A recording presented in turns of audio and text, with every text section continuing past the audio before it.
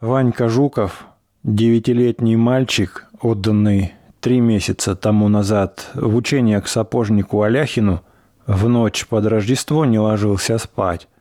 Дождавшись, когда хозяева и подмастерья ушли к заутрене, он достал из хозяйского шкафа пузырек с чернилами, ручку с заржавелым пером и, разложив перед собой измятый лист бумаги, начал писать. Прежде чем вывести первую букву, он несколько раз пугливо оглянулся на двери и окна, покосился на темный образ, по обе стороны которого тянулись полки с колодками, и прерывисто вздохнул. Бумага лежала на скамье, а сам он стоял перед скамьей на коленях. «Милый дедушка Константин Макарыч», — писал он, — «пишу тебе письмо. Поздравляю с Рождеством и желаю тебе всего от Господа Бога. Нет у меня ни отца, ни маменьки, только ты у меня один и остался». Ванька перевел глаза на темное окно, в котором мелькало отражение его свечки, и живо вообразил себе своего деда, Константина Макарыча, служащего ночным сторожем у господ Живаревых. Этот маленький, тощенький, но необыкновенно юркий и подвижной старикашка лет 65, с вечно смеющимся лицом, пьяными глазами, днем спал в людской кухне или балагурил за кухарками, ночью же, окутанный в просторный тулуп, ходил вокруг усадьбы и стучал в свою колотушку. За ним, опустив головы, шагали старая каштанка и кобелек Вьюн, прозванный так за свой черный цвет и тело, длинное, как у ласки. Этот Вьюн необыкновенно почтителен и ласков, одинаково умильно смотрит как на своих, так и на чужих, но доверием не пользуется. Под его почтительностью и смирением скрывается самое иезуитское ехидство. Никто лучше его не умеет вовремя подкрасться и цапнуть за ногу, или забраться в ледник, или украсть у мужика курицу. Ему уже не раз отбивали задние ноги, раза 2 его вешали, каждую неделю пороли до полусмерти, но он всегда оживал. Теперь, наверное, дед стоит у ворот, щурит глаза на ярко-красные окна деревенской церкви и, притоптывая валенками, балагурит с дворней. Колотушка его подвязана к поясу. Он всплескивает руками, пожимается от холода и, старчески хихикая, щиплет то горничную, то кухарку.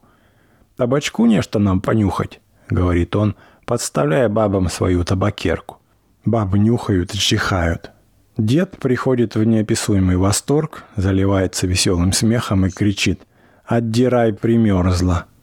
Дают понюхать табаку и собакам. Каштанка чихает, крутит мордой и обиженная отходит в сторону.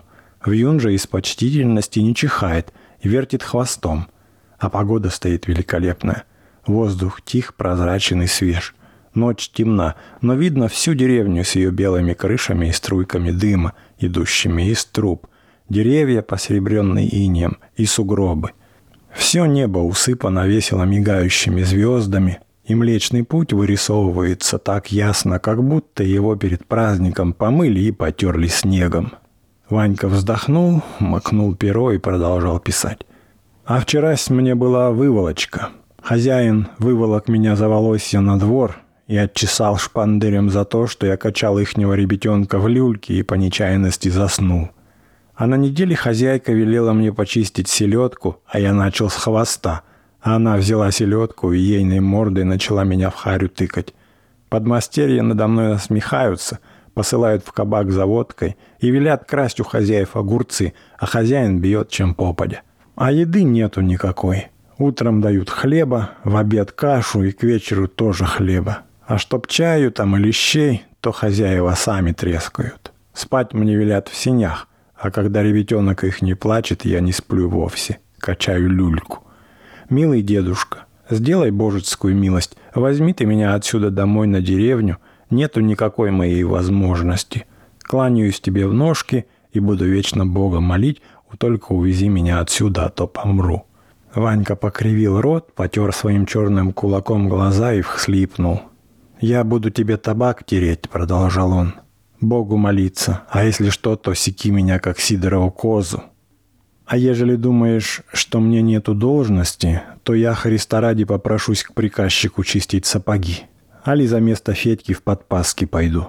Дедушка милый, нету никакой возможности, просто смерть одна.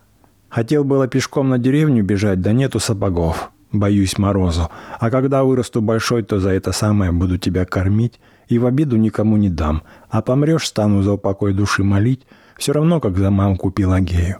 А Москва город большой, дома все господские, лошадей много, а овец нету и собаки не злые.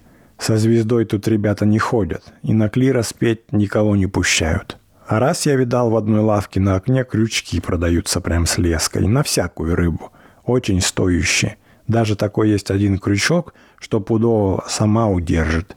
И видал, которые лавки, где ружья всякие, на манер бариновых, так что, небось, рублей 100 каждая. А в мясных лавках и тетерева есть, и рябцы, и зайцы. В котором месте их стреляют, про то сидельцы не сказывают. Милый дедушка, а когда у господ будет елка с гостинцами, возьми мне золоченый орех и в зеленый сундучок спрячь. Попроси у барышни Ольги Игнатьевны, скажи для Ваньки. Ванька судорожно вздохнул и опять уставился на окно. Он вспомнил, что за елкой для господ всегда ходил в лес дед и брал с собой внука. Веселое было время. И дед крякал, и Мороз крякал, глядя на них, и Ванька крякал. Бывало, прежде чем вырубить елку, дед выкуривает трубку, долго нюхает табак, посмеивается над озябшим Ванюшкой. Молодые елки, окутанные инеем, стоят неподвижно и ждут, который из них помирать. Откуда ни возьмись, по сугробам летит стрелой заяц. Дед не может, чтобы не крикнуть «Держи его, держи, куцый дьявол!». Срубленную елку дед тащил в господский дом, а там принимались убирать ее. Больше всех хлопотала барышня Ольга Игнатьевна, любимица Ваньки. Когда еще была жива Ванькина мать Пелагея и служила у господ в горничных, Ольга Игнатьевна кормила Ваньку леденцами и от нечего делать выучила его читать, писать и считать до 100, и даже танцевать кадриль. Когда же Пелагея умерла, сироту Ваньку спровадили в людскую кухню к деду, а из кухни в Москву к сапожнику Аляхину. «Приезжай, милый дедушка», — продолжал Ванька. «Христом Богом тебя молю, только возьми меня от Седова. Пожалей ты меня, сироту несчастную, а то меня все колотят и кушать страсть как хочется. Скука такая, что сказать нельзя, все плачу. А на медне хозяин колодкой по голове ударил, так что упал и на силу очухался. Пропащая моя жизнь хуже собаки всякой. А еще кланяюсь Алене, Кривому Егорке и кучеру, а гармонию мою никому не отдавай. Остаюсь твой внук Иван Жуков. Милый дедушка, приезжай». Ванька свернул в 4 исписанный лист и вложил его в конверт, купленный накануне за копейку. Подумав немного, он макнул перо и написал адрес на деревню дедушки. Потом почесался, подумал и прибавил Константину Макарычу. Довольный тем, что ему не помешали писать, он надел шапку и, не набрасывая на себя шубейки, прямо в рубахе выбежал на улицу. Сидельцы из мясной лавки, которых он расспрашивал накануне, сказали ему, что письма опускаются в почтовые ящики, а из ящиков развозятся по всей земле на почтовых тройках с пьяными ямщиками и звонкими колокольцами. Ванька добежал до первого почтового ящика и сунул драгоценное письмо в щель. Убаюканный сладкими надеждами, он час спустя крепко уснул. Ему снилась печка. На печи сидит дед, свесив босые ноги, и читает письмо кухаркам. Около печи ходит вьюн и вертит хвостом.